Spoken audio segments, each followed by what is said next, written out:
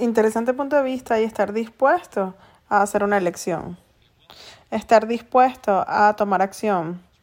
La mayoría de las personas no toman acción. Funciona desde vivir desde la reacción. Y es como que la manera mejor de describirlo es como que antes, cuando tenías una radio, tú estabas ahí dándole al dial y buscando cuál fuera la más fuerte, la señal más fuerte para poder escuchar. Entonces, cuando estás en un estado de reacción, estás dándole al dial para poder tener una imagen clara de qué está pasando, en vez de preguntar qué acción puedes tomar para cambiar todo eso. Que entonces, si tomas alguna acción, tu acción por sí misma cambia eso. Eso es tan cierto. Es como que esperar por lo que viene a ver qué eliges en vez de elegir. Sí, esperar y no elegir.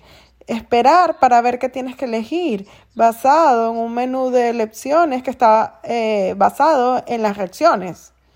Es una locura. Sí, creo que yo crecí viviendo de esa manera. Bueno, es que la mayoría de nosotros lo hicimos. Casi todos lo hicimos.